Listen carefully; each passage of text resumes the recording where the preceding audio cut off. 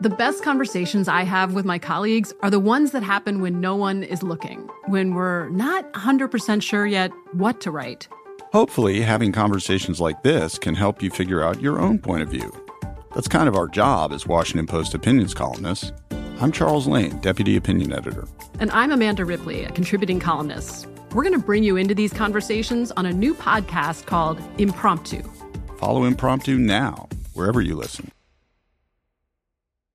You know that feeling when you walk into your home, take a deep breath, and feel new?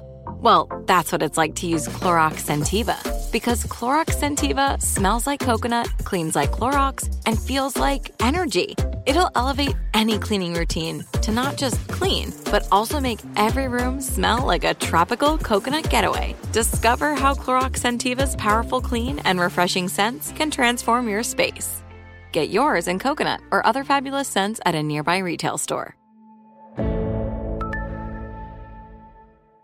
You know you've got a comeback in you.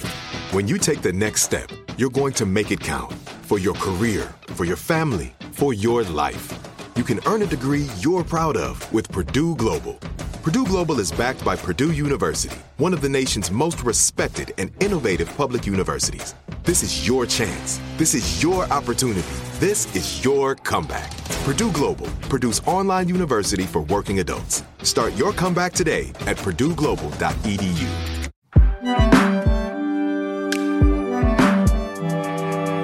Hi, Brian. Hi, Katie. Guess what? What? It's our last podcast of the year, and I'm kind of sad about that, Brian. I know, but we're recording this a little bit ahead of the new year because you're going on a special trip, actually. Yes, I'm going to see my daughter who's studying abroad, so I'm going to Paris. What abroad is she studying? Oh, Shecky. Old vaudeville joke. Shecky. She is in Paris, so I'm heading there actually momentarily. But I just want to say to you, Brian, I've really, really enjoyed doing our podcast this year. Thank you so much for being a part of this and for sharing your wit and, most importantly, your wisdom about politics. Oh, my God. Well, thank you so much. Oh, my God. Wait, so what just happened? I was just weirdly sincere for a moment. Thank you for allowing me to brush. Okay, blah, blah, blah. To brush aside greatness every other week for about an hour or so. Okay. Yeah. Thank you. Anyway, well, of course, Donald Trump was the big story. We spent a lot of time talking about Donald Trump this year. So we wanted to spend the last podcast of the year talking about something new and different, right, Brian? Yeah. What is that, Katie? Donald Trump. And we're going to do that with a journalist who really held his feet to the fire during the campaign season. David Fahrenthold is a reporter with the Washington Post. Many people are saying he might actually win a Pulitzer Prize. I don't want to jinx this. But remember that Access Hollywood tape? Remember all the reporting on the Trump Foundation? Yes, I'm not mentioning, the word because I don't know. I don't like that word, Brian, the P word. That Donald Trump used repeatedly the grabbing in the tape. The P thing. Yeah, grabbing the kitty cat. I tried to avoid that. Let's just say, he likes to grab them by the kitties. How about that? That sounds gross too. But anyway, David Fahrenthold broke these stories and reported fearlessly throughout the course of the campaign. But David became kind of Woodward and Bernstein all rolled into one at a time when a lot of people were just commenting on the polls and the horse race. He was really focused on trying to figure out who Donald Trump is as revealed by his charitable contributions, his past comments, and really broke news about stuff that mattered. That's right. He wasn't talking about the comment of the day, the news of the day. He actually did some serious digging. And digging using a cool mix of 21st century social media technology and good old-fashioned gumshoe reporting. And yellow legal pad reporting. David Fahrenthold from the Washington Post, thank you for joining our podcast. We're very excited to talk to you. We're going to be completely geeking out today, David. It's going to be all Trump all the time. I'm glad to be here. First of all, I want to say congratulations on your extraordinary reporting this campaign season. I know you've been heralded for all your scoops, for many of your pieces that really got to the heart of issues in a era when people were covering really the superficialities of the horse race. So congratulations. There's Pulitzer rumors flying around, David. You must be feeling pretty good about yourself right now. You know, I was looking at your bio, by the way, and it occurred to me it took you about 16 years to become an overnight sensation. So I think that's probably good to remember. Exactly, yes. This time last year I was writing about Jim Gilmore, so it's really been a pretty fast rise. Well, how are you feeling? Well, good. I mean, the job that I thought was going to sort of be over on November 8th now continues on in a much more comprehensive way. So I'm trying to kind of figure out what my niche is going to be covering Trump the president. So it'll be some Trump charity stuff as well, but it's obviously got to expand because it's, there's a lot more to say about him now. Before we talk about moving forward, because that's a big area I think we want to broach, how would you characterize covering this campaign? What was sort of your true north as you set out to cover the Trump candidacy? Well, I felt like the way to cover Trump is not to write about his words or not about his words only, not about what he says, but about what he does. Trump is a unique candidate, and he spends all his time sort of throwing out these things that I don't know if it's purposeful or not, but they serve as a good distraction. Every day there's some new thing to chase. And in the campaign, it was sort of a new outrage every day. He said things that would have killed off anybody else's campaign, but the way he did it, he would say them, and the next day, while we were sort of getting spun up to cover the first outrageous thing, he'd do another outrageous thing. We jumped onto that. So I wanted to cover his actions, the results of his actions. And in particular, in this case, this really sort of important moral dimension. This is a guy who bragged his whole life about how much he gave to charity, how generous he was. Let's go and see did he really keep those promises, and how much sort of moral compunction did he feel to help those less fortunate. And you really put sort of a bullseye on Trump's character. I mean, I think in a way that any great journalist would. Can you just reveal or review what you discovered in the course of your reporting? The main takeaway from me was that Trump understood that because he was rich, people expected him to be generous. That's what rich people do. It's always been, that's a sort of part of the lifestyle of a rich person is giving to charity. And he wanted to have that appearance as much as he could. He wanted to have the sort of the facade that he was a very generous person, but he did as much as he could to avoid actually doing the charitable work that illusion or that facade required. So often he would use other people's money as his own charities. He'd find a way to convert other people's money into what seemed like his own charitable gifts. He would often promise gifts that he never gave. And even his own charity, the Donald J. Trump Foundation, he would use that in ways that basically where he was the biggest beneficiary. It looked like he was helping charity, but actually often he was helping himself. So that's what I learned. He knew that people expected him to be generous, and he wanted to meet those expectations on the surface, but didn't often want to comply with the sort of true moral dimension of charity, which is giving actually something of yourself to help others. So what actually spurred you to start looking into Trump's philanthropy or lack thereof? And how hard was it to track down the contributions he did or didn't make? Well, it started actually kind of by chance. So I spent all of 2015 covering basically loser candidates: George Pataki, Jim Gilmore, Rick Santorum, Rick Perry. They were all gone by the time we got to the Iowa caucuses, or they were all clearly headed out the door. So I had nothing to do on Iowa caucus day, and the editor said, "Okay, go to Iowa, follow Trump around. We're going to see this possibility," which didn't actually come to pass. This 3-time married guy, sort of famous playboy, is going to win. We thought the famously conservative and religious state of Iowa. So go see what he does on caucus day. So I went to this rally Trump did on caucus day in Waterloo, Iowa. And during the rally, he got up, it was up on stage, and he stopped the rally and he said, "Okay, now come to the stage, this local veterans group, this Waterloo Veterans Aid Group." And in the middle of the rally, he gives them a giant check, like one that they give to people who win golf tournaments, a really big oversized check that says Donald J. Trump Foundation on the top, Make America Great Again on the bottom for $100,000. It turned out this was money that he had raised a few days ago. If you remember, he skipped a Republican debate because he was having a fight with Fox News, and he had this big televised fundraiser where he said he raised $6 million for veterans, which included $1 million out of his own pocket. So he's stopping his political rally to give away a check from his charity. And I thought, okay, I know you can't do that. I don't know much about charity law, but I know that's against the law. You can't use the money in your charity to boost a political campaign, even if it's your own. So I came back from having covered Iowa and New Hampshire, and I wanted to look into that to see whether he'd broken the law. And there was another thing. He had said he'd raised $6 million, but he'd only actually given out about $1 million of these oversized checks, and then he stopped. So I wanted to know, okay, where's the rest of the money? And I thought at the time that question, where's the rest of the money, would take a couple of days to answer, because what political campaign would basically stiff veterans in the middle of a Republican primary? Who would ever do that? That's impossible. And the veterans' contributions he made to catch people up were as part of an event to get out of a presidential debate that he didn't want to be part of. He said, you know what, instead of debating these, losers, I'm going to throw a fundraiser for veterans to which I'm going to contribute $1 million of my own money, basically. You're right. So he got a huge political goodwill out of that televised fundraiser and out of the idea that, look, isn't he amazing? He can raise $6 million for veterans at the drop of a hat. He's so rich, he can give $1 million of his own at the drop of the hat. It's important to test and see whether he really followed through on those promises because he got a lot of goodwill out of making It's them. so funny. This seems like such a no-brainer, doesn't it, David? I mean, you did something that most journalists should be doing. You've actually followed up, right? You continued to cover the story and connect the dots. But the dots were harder to connect than I thought because I got back and said, okay, Trump campaign, where did the rest of the money go? And I looked. I called the veterans organizations he'd named as beneficiaries. I talked to them. After a month, I could find about $3 million worth of the $6 million. I didn't know where the other $3 million had gone. And I kept looking. This was kind of in the background while I was writing some other stories. Finally, we get to May. So it's now been almost 4 months since the original fundraiser.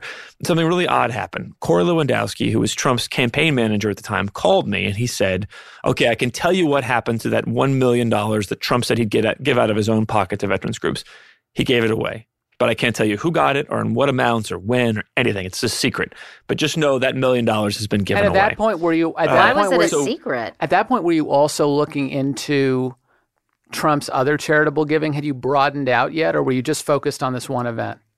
I was mostly focused. We'd done some other stuff, but I was mostly focused on the veterans thing. That was such a concrete promise he'd made in the context of the presidential campaign on TV. So I really wanted to focus on that. And so after Lewandowski says that to me, I thought, well, okay, I want to see if he's right. If he won't tell me any details, I want to try to find some of this money on my own. So I used Twitter, knowing that Trump was on it, knowing that a lot of media were on it. I started sending out queries on Twitter to different veterans groups. That's so clever. Well, I thought in the old days, before Twitter, you would just have to send out, call or email 1 million, different veterans groups, and there's thousands of them, and you never would be able to reach them all. So, the idea you could prove a negative, there's no way you could prove the negative. Trump gave no money. But I thought maybe I'll prove the opposite. I'll find a little bit of the money, and we'll say, okay, well, I found the tip of the iceberg. This must have been a real thing. And I spent a day tweeting and nothing, no response from anybody. I couldn't find any of the money. And I thought at the end, I thought, I've just wasted a day. I felt like the oldest man in the world. I was like, I tried the Twitter, it didn't work. What a waste of time. So what happened was Trump, he was paying attention. And that night, the night that I had been making this search and not finding any of his $1 million, that's when he gave the $1 million away. So when Lewandowski had told me he'd given it away, that was totally false. It was still in Trump's pocket. So how did you do the crowdsourcing? So you tried the Twitter, and that didn't work so much, although it actually did because Donald Trump saw it.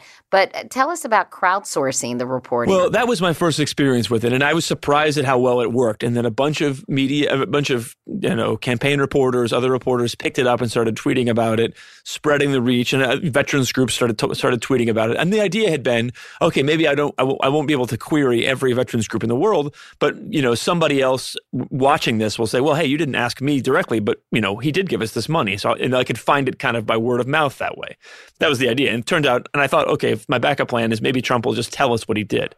And it turned out to be that's what happened because he hadn't given it. There was nothing else to find. There was nothing to find at that point. It was all in Trump's pocket. So you kind of shamed him into it in a way. Yeah, I guess so. I asked him that night. So Trump called me. This is the last time he and I spoke. He called me in late May to say, okay, yes, I just gave the $1 million out. He gave it all in one fell swoop to this particular charity run by a friend of his. And I said, well, would you have given this money out if I hadn't been asking about it? And he said, oh, you're really a nasty guy. You're a very nasty guy. That was his answer. Did he say sad with an exclamation mark? I don't find that he says that in conversation, but he does say nasty a lot. It was a weird interview because he would say, you're so nasty. Well, you're a nasty guy, and Hillary Clinton was a nasty woman. Yeah, so I'm definitely not the only nasty person. I don't know. We should cue Janet Jackson right now for some reason. But anyway. But then you started looking more broadly at what the Donald J. Trump Foundation has been doing or not doing. And in a nutshell, decades. the answer would be? Well, the Trump Foundation, he was giving money out of it, not in very large amounts, to charities, often charities that did business with him. You have to remember that a lot of Trump's business at Mar-a-Lago and Trump Tower is renting out ballrooms to charities who can pay like $275,000 a night to rent out Mar-a-Lago.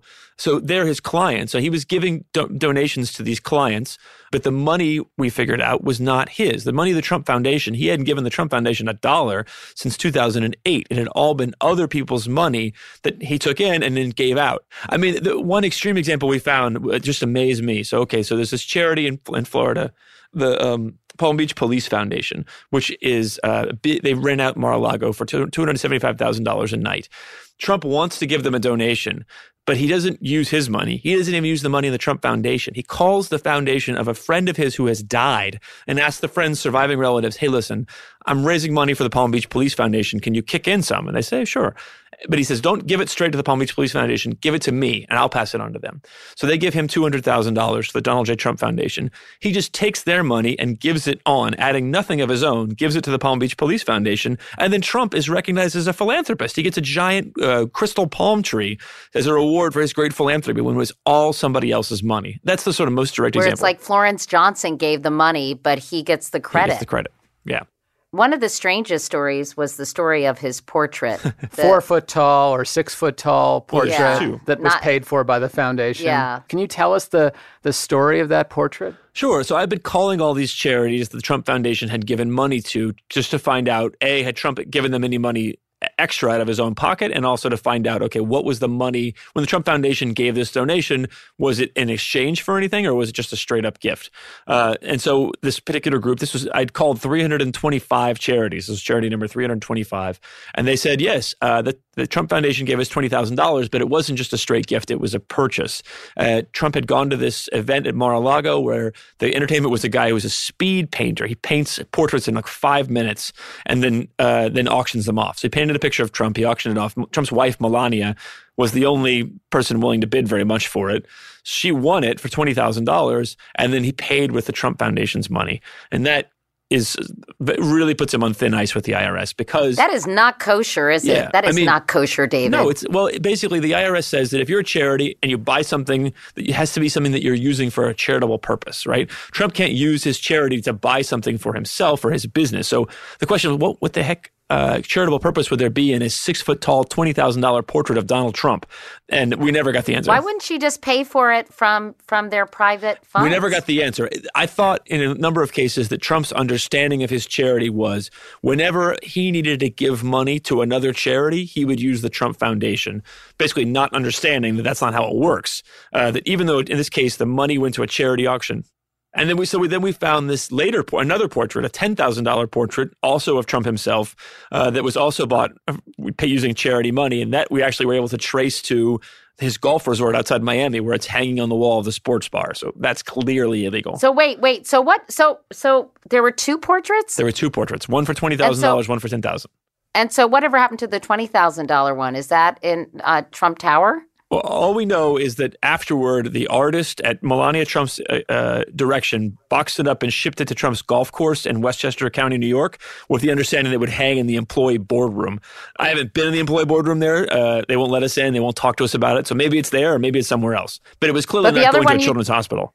The other one you tracked down, though, and that was where again? Trump has a golf resort called Doral outside Miami. Oh, right. And, I know the Doral. So thanks to my Twitter followers, we found it hanging on the wall of the sports bar there. So that's, the charity paid for it, and it was used to decorate the wall of Trump's for-profit business, which is like textbook self-dealing. Well, and you became kind of famous over the course of this reporting of sort of mixing Twitter with this old-fashioned yellow legal pad that you used to keep track of how much money Trump was giving or not giving to charity. How did the yellow legal pad become such a thing? We had all these promises Trump had made to give money to charity out of his own pocket over the years, and I was trying to figure out if he'd done any of that. And so the Trump people wouldn't help me, and I tried to think, okay, well, I'll try to not prove a negative, but prove Trump right. Let me go calling the charities that I think seem closest to Trump, the ones most likely to have gotten his money. I'll call them and see whether they've ever gotten a donation from him. And I knew it was going to be futile a lot of the time, that I was going to be calling and getting no answer. So I needed a way to make futility look interesting. And that's when I came up with that legal pad where I could take a picture and at one glance sort of show you how hard I was trying to find this money and how I was failing. We're going to move on in a moment. But before we do, I have to ask you why you're reporting as excellent as it was, didn't seem to resonate with many voters on Election Day when it came to Donald Trump and his use of charity dollars. I think people did care. I have sort of a couple of theories about this. One is that I don't think it was used very effectively by the Democrats. I think you're sort of dependent on, in some cases, I can only bring these things to light. Somebody else has to use them for political purposes and for them to quote unquote matter in the election. So they used it a couple of times, but not very much. That may be one reason. The other one is that there was just a lot else going on in this election. I mean, there were so many other factors. An FBI director chastising the Democratic candidate, writing a letter a week before the election. To say that Trump won, I don't think that means that it didn't matter. It just means that a lot of other things mattered too. Well, when we come back, we're going to talk about your other big scoop of this campaign cycle, and it has to do with kitties. We'll be back with David Fahrenthold right after this.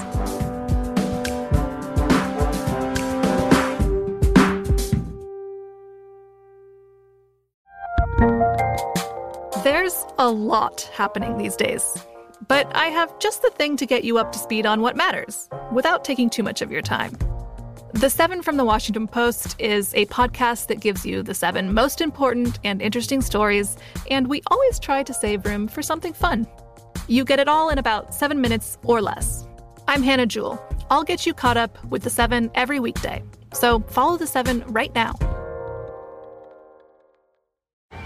Hey guys, you know what this playground could use? A wine country, huh? A redwood forest would be cool. Ski slopes! Wait! Did we just invent California? Discover why California is the ultimate playground at visitcalifornia.com. Hey everyone, it's Ted from Consumer Cellular, the guy in the orange sweater, and this is your wake-up call. If you're paying too much for wireless service, you don't have to keep having that nightmare. Consumer Cellular has the same fast, reliable coverage as the leading carriers for less. And for a limited time, new customers receive their second month free when they sign up and use promo code MONTHFREE by May 31st. So why keep spending more than you have to? Seriously, wake up and call 1-888-FREEDOM or visit consumercellular.com. Taxes, fees, and other third-party charges will apply. See website for additional details. During our last episode, we asked you, what is the best thing that happened to you in 2016, other than our podcast, of course? And here's what you had to say. Hi, this is Lisa Craig from Cleveland, Ohio. And the best thing about 2016 was the Cleveland Cavaliers winning the World Championship and breaking our ruts here in Cleveland. And we're also really proud of how we hosted the RNC this year. Oh, and the Indians made it to the World Series. So I think Cleveland was the best thing for me about 2016. So you asked for the best thing that happened in 2016. For me, the best thing that happened was coming to this beautiful country and being able to expand my life and my career and my education to a higher level after being 25 years in a dictatorship, which is a Middle Eastern country. Thanks, Katie. Bye. So, Brian, you love to learn, right? Or at least I like to give people that impression. Well, I have a new way for you to learn, the Great Courses Plus video learning service. It's a great way to learn about any topic that interests you. You can learn new skills, expand on your hobbies. I know about the Great Courses Plus because I'm a big fan of one of their classes, which is called The Fundamentals of Photography. The teacher is Joel Sartor, who's a longtime expert National Geographic photographer. And this has been very useful for me because with a new baby at home, I have to take a lot of photos, as you can imagine. You should be sending more of those photos to the team here at the podcast. You sound like my mother. But anyway, the Great Courses Plus gives you unlimited access to over 7,000 amazing video lectures presented by top professors anytime, anywhere, from any device. And now, I think we have a special offer, Gianna, for Katie Couric listeners, right? We do. You can stream hundreds of their courses free for 1 month when you sign up. Get your free trial of the Great Courses Plus by going to thegreatcoursesplus.com/Katie. That's thegreatcoursesplus.com/Katie. On our next episode, we will be talking with Donald Trump. Well, actually, we'll be talking with Alec Baldwin, who plays Donald Trump on SNL. Who also does a fantastic Tony Bennett, by the way. He does a lot of fantastic impressions. Maybe he'll do some for us. He is on fuego.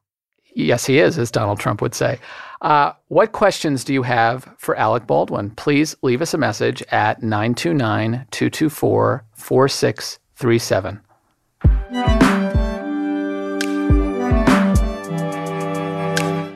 And we're back with David Fahrenthold from the Washington Post. Let's talk about your other big scoop. And this was the notorious Access Hollywood Billy Bush tape. I'm not sure how much you're going to be able to talk to me about this or how much you're going to be able to reveal your sources, but come on, David, give it up. How'd you get that tape? I can only say we had a source. It was not something we were looking for, or we had, that we knew existed beforehand, but, it sort of fell in our laps. And maybe it was because I'm better known than I was before because of the Trump Foundation stories, not look at a gift horse in the mouth. And can you just describe sort of how it came to you in terms of, did you get a phone call when you listened to it? I mean, just give me some color commentary here, please. Well, we got it. I can't tell you much more about how it came to us, but when we got it, I'm watching this videotape, and the beginning is just it's a video of a bus, right? It's a bus driving around this extremely boring backlot. And you're like, wow, who cares, right? This is so lame, yeah. And you can hear some mumbling, but you can't really hear what the mumbling is about in the beginning. But then maybe 15 or 16 seconds in, you hear Trump's voice, and you hear him telling this story to Billy Bush about trying to seduce this woman in Palm Beach. And, immediately you knew the language, you could tell it was Trump's voice, obviously, but you knew the language was different. This was him talking about himself in a way that even Donald Trump had not talked about himself in public. It packs a lot into 2 minutes. And I mean, to the point that, there's that line in there that always stuck with me where he talks about groping women. And then he says, when you're a star, they let you do it. And there's like a wonderment in his voice there, like a genuine wonder where he's like, wow, like I'm not BSing here. Like, I'm just telling you, this is amazing that this happens to me. I can't believe the world works this way. So we knew it was a big deal. And we knew it was, this was not him talking about women, rating women's bodies or whatever. This was him saying, like, here's how I behave. Here's what I do to women. Here's what I will do. Here's what I might do to this woman we're about to meet right now, this soap opera actress. And so the sort of guy got a lot of gears started in motion here, the video team, the lawyers, trying to figure out, getting everybody ready, like, okay, listen, something really big is going to happen and we don't have that much time to do it in. Did NBC sit on that tape? I read later that they did, that they had found it the Monday of that week, I guess, in response to an AP story that was about The Apprentice. I don't know. That was my main worry all day long, was that we were going to get beat by NBC. So we had to call NBC, obviously, to say, hey, are you going to sue us because you think this is your property and we've gotten it somehow?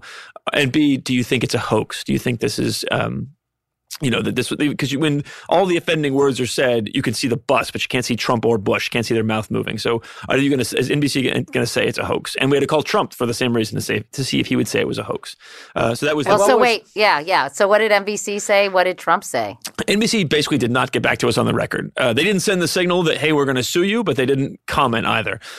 Trump's people, at first, we sent them a transcript of the video of the parts that are the first 2 minutes, and they said, well, it doesn't sound like Mr. Trump. Can we see the whole video? And we were like, there was some arguing back and forth among the editors, and they decided, yes, they can see the video. So we sent them the full video, and it was, probably, it was about 3:30. We told them, look, we're going to publish at 4, and you have until 4 o'clock to comment or not. We're going to publish with, either way.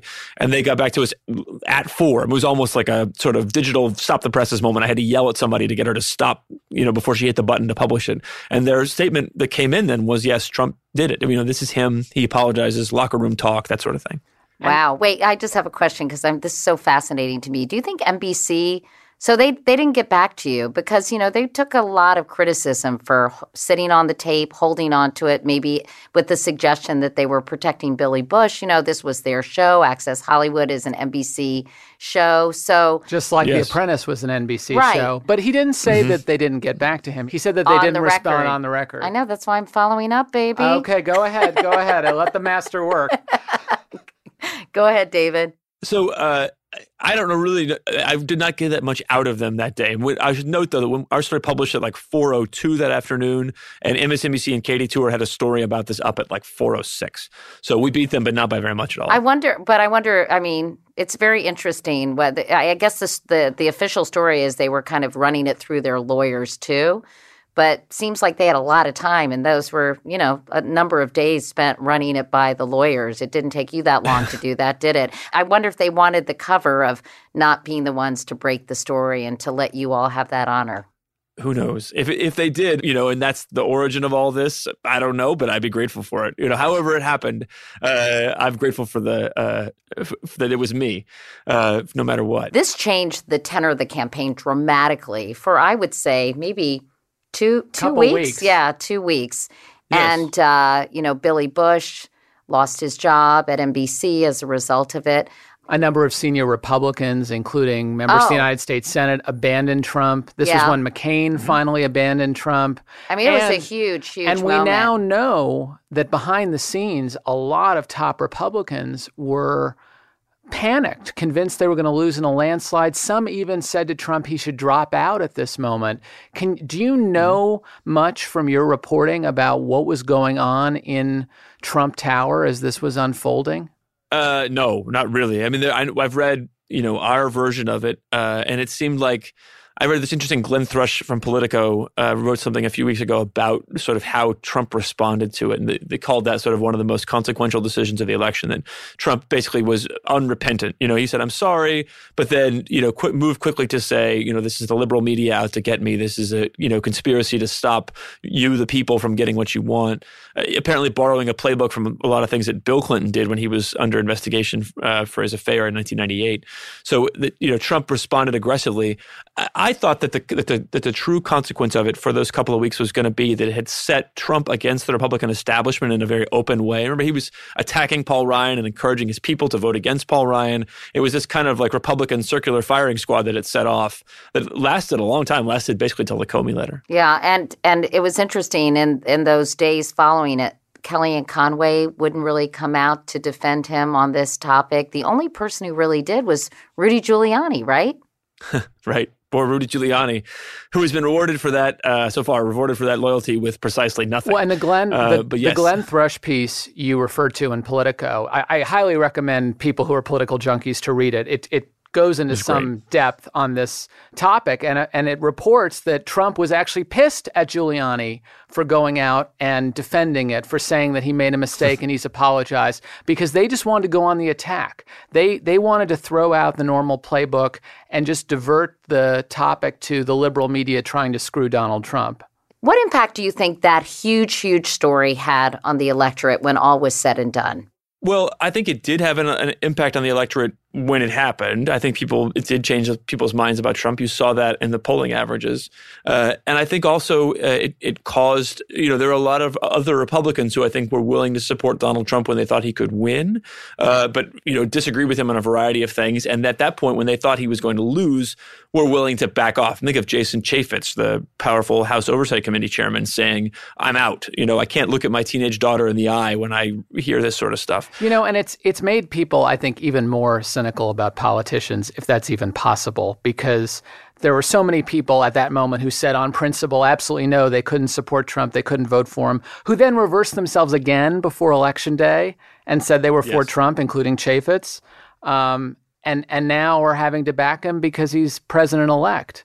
So what have we learned from this? I mean, do you think politicians are going to behave differently in response to scandals as a result of this? I mean, I think that this sort of picked up a lesson that George W. Bush and before him Bill Clinton had employed, which is that if you don't seem ashamed by whatever you did, people will start to think that it wasn't shameful after all. That I think a lot of people look to politicians to communicate the depth of their own mistakes. And if you are able to convince people that you don't think it's a big deal or that you're moving on or it's really somebody else's fault, you can move past it. Not everybody can do that. I was going to say, though, I'm going to have to take issue with that, David, because I think this was a singularly Trumpian response. And I'm just not sure anybody would have the bluster and the hubris to kind of deflect a story like this the way he did. Can you see that as well? I think you're right. I think he was an extreme case. He already, by that point, had been the guy who said I could shoot someone on Fifth Avenue and people wouldn't care. Well, my colleague at Yahoo, Matt Bai, often said during the course of this campaign, Trump cannot be shamed. He's genetically incapable of feeling ashamed about anything. But I think that's right. I think that's what we learned. But the interesting thing to me, you mentioned other politicians. I was really struck by those people they were reacting to what they thought voters would think and what they thought voters would care about. And I think when voters, I think after a while when they realized that voters were not turning on Trump in the way they thought, they sort of slowly came back because they wanted to be on the winning side. So, David, I met you a few weeks ago at this conference at Harvard that brought together all the top campaign operatives on both sides. And Here we go, two Harvard people. Harvard. Oh, yeah, we're going to do the secret handshake after this, but you can't watch it. My safety school, by the way, David. She says not at all defensively. I was really struck by something Robbie Mook, Hillary Clinton's campaign manager, said to me, which is the negative frame on Trump was always take something he said and kind of make fun of it, attack it, but the media always showed the thing that Trump said. And the negative frame on Hillary was something totally outside of her campaign messaging. The Clinton Foundation or the emails or Benghazi. And so she didn't get the opportunity to say what she wanted to say. And so for a lot of voters, it kind of boiled down to Trump the badass versus Hillary the crook. And given that choice, particularly in the wake of the FBI director's letter, they went with the badass and thinking at least they'd get some change in Washington. Well, we talked about the shame thing, and I think that's a really interesting. They were two very opposite cases of how do you deal with a shameful act, right? Think of the way Clinton reacted to the email thing, which was for a long time giving shifting explanations about how much she was allowed to do. It was totally fine, or maybe it was mostly fine. Then apologizing for it, then apologizing more for it, and dragging it out and letting it be the main thing that she talked about because she couldn't find the right thing to say about it. And I think that's sort of she was an extreme case in the other way, in that she showed so much sort of shame and unhappiness about that it allowed it to dominate the campaign. So I think Robbie Mook was right. I think he's right about sort of the two different frames. But Clinton did some of that to herself, and I should say that she didn't have some sort of other positive message about herself, or not anything that broke through. So she was relying on Trump to sort of make her case for her, to be a sort of campaign against him rather than for herself. But can you imagine Hillary Clinton responding to the email scandal by saying, "Hey, I did it. Deal with it"? Well, it's interesting. One of her biggest supporters made exactly that point, that she shouldn't have apologized, that she should have said, you know what, Colin Powell suggested it. It was allowed under the rules. I did it. And, there was nothing wrong with it. And there was nothing, and it didn't jeopardize national security. And there's no evidence that email was ever hacked. Right. I do think that, I'm playing armchair politician here, but I feel like whatever she was going to do, she should have started doing it in May of 2015 and stuck with it. And the same with the Goldman Sachs speeches, right. Release that or don't. But, at the Harvard thing, somebody asked one of Clinton's aides, why didn't you just put out the transcripts of the Goldman Sachs speeches before? And her response was, well, people would have picked through it. They would have asked all these questions. It would have been a lot of hassle. It was not a political calculation. It was them bearing the weight of these years of Clinton scandals and not wanting to get into it. And they created something that just lasted, this mystery that lasted the whole election. It was just drip, drip, drip, drip. And because she never gave a satisfactory answer, every journalist had to ask her every time she did an interview. And she could have said, hey, refer to my comments from May. I've answered that question. Right. Let's talk about things the American people really care about. I think I'm going to run for office. I'm kidding. Breaking news. I'm kidding. Should we talk about fake news? Yeah, Speaking of fake news. Two final sort of categories that I want to talk to you about, and I know Brian's super interested in this as well. Why wasn't fake news discovered before Election Day? We saw all these bogus stories circulating around Facebook. I had friends send me things and say, did you see this? And I'd be like, It's insane. Huma and Hillary Clinton are lesbians, or Huma's associated with the Muslim Brotherhood. Or, there's so many crazy, crazy things out there. What happened? I think journalism, I include myself in this category, I think journalists really let the American people down by not pointing this out earlier. And we know the impact it had because there was one study that showed that in the 3 months before the election, these fake news stories were actually more widely shared than real news stories. So what happened? Well, I do think that it's part of our bubble is that we live in a world where we read other legitimate news outlets. That's who we follow on Twitter. That's who we follow on Facebook as journalists. And so I think in some ways it was hard to see how much, other people had self-selected their media feeds to just tell them all fake news. I think we didn't get it because we didn't see it. That's one thing. Another thing is I think that it's, for us, to the degree that we knew about it, you could write about it, and there was some writing about it, but, we're struggling to figure out, okay, well, how do we show people our credibility? How do we stand out? How do we beat those people in the marketplace if Facebook or Twitter is going to treat them equally to us? And I think we're still sort of trying to figure that out. And for me, my own little piece of it meant trying to be very transparent about what I was doing. Here's how I'm gathering this information. Here's who I've asked. Here's what I've asked, and be open to people's suggestions. So to the degree that people saw me doing that on Twitter, I was trying to show them, look, this is how you report a real news story, so you can have more trust in what I'm producing. So what can be done about fake news without sort of censoring, news that may not be desirable or whatever? I mean, how do you wrap your arms around this? Well, part of it is a question for people like Twitter and Facebook. They have to decide, do they want to, is there a market reason? Forget about censorship or, public good reason. Is there a market reason why they might want to be able to give their customers a way to distinguish between real and fake things? Or do they think there's a problem with their business model if, half of the news they're showing is fake?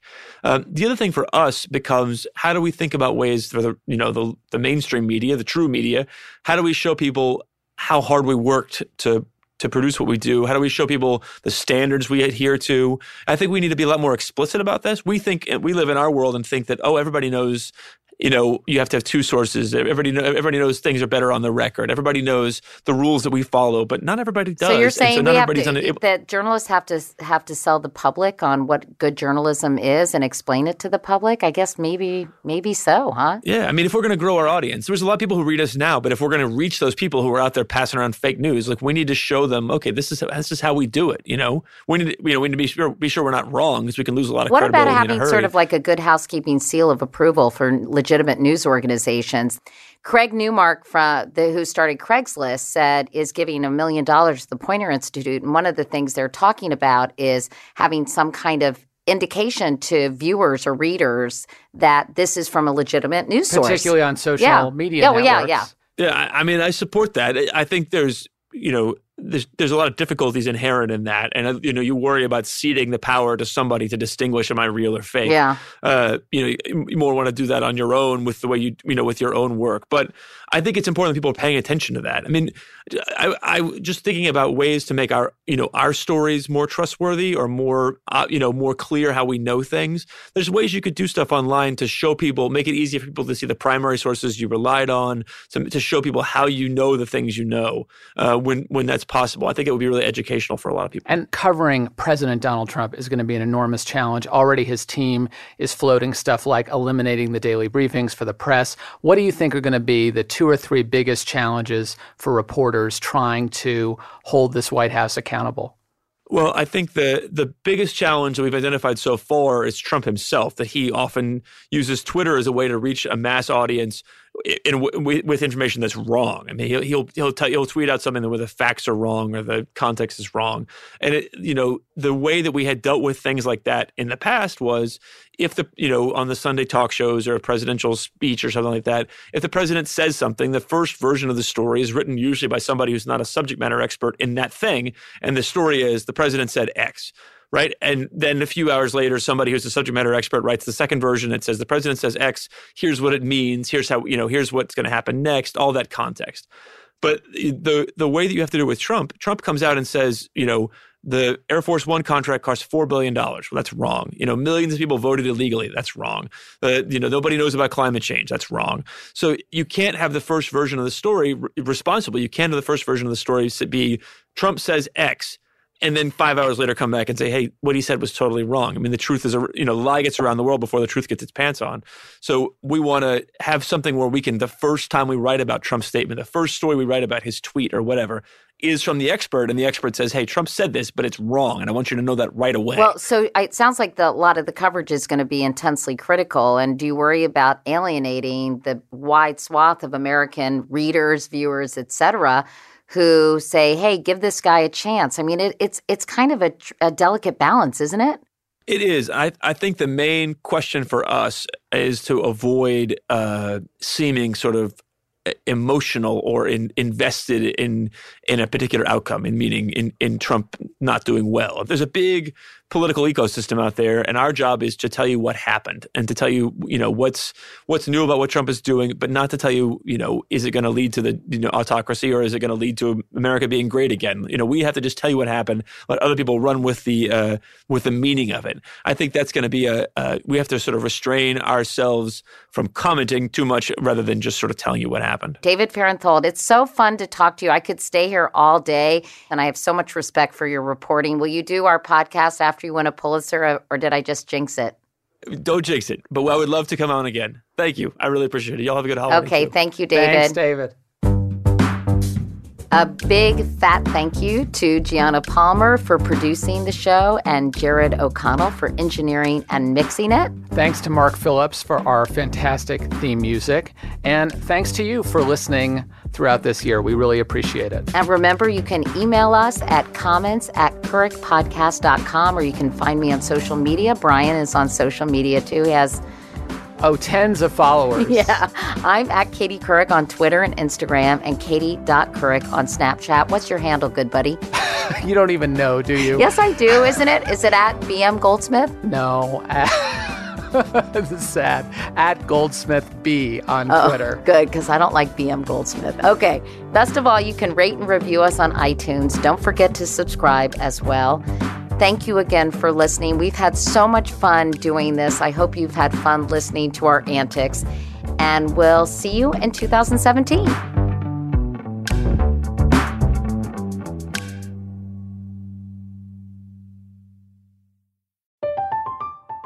I'm Katya Adler, host of The Global Story.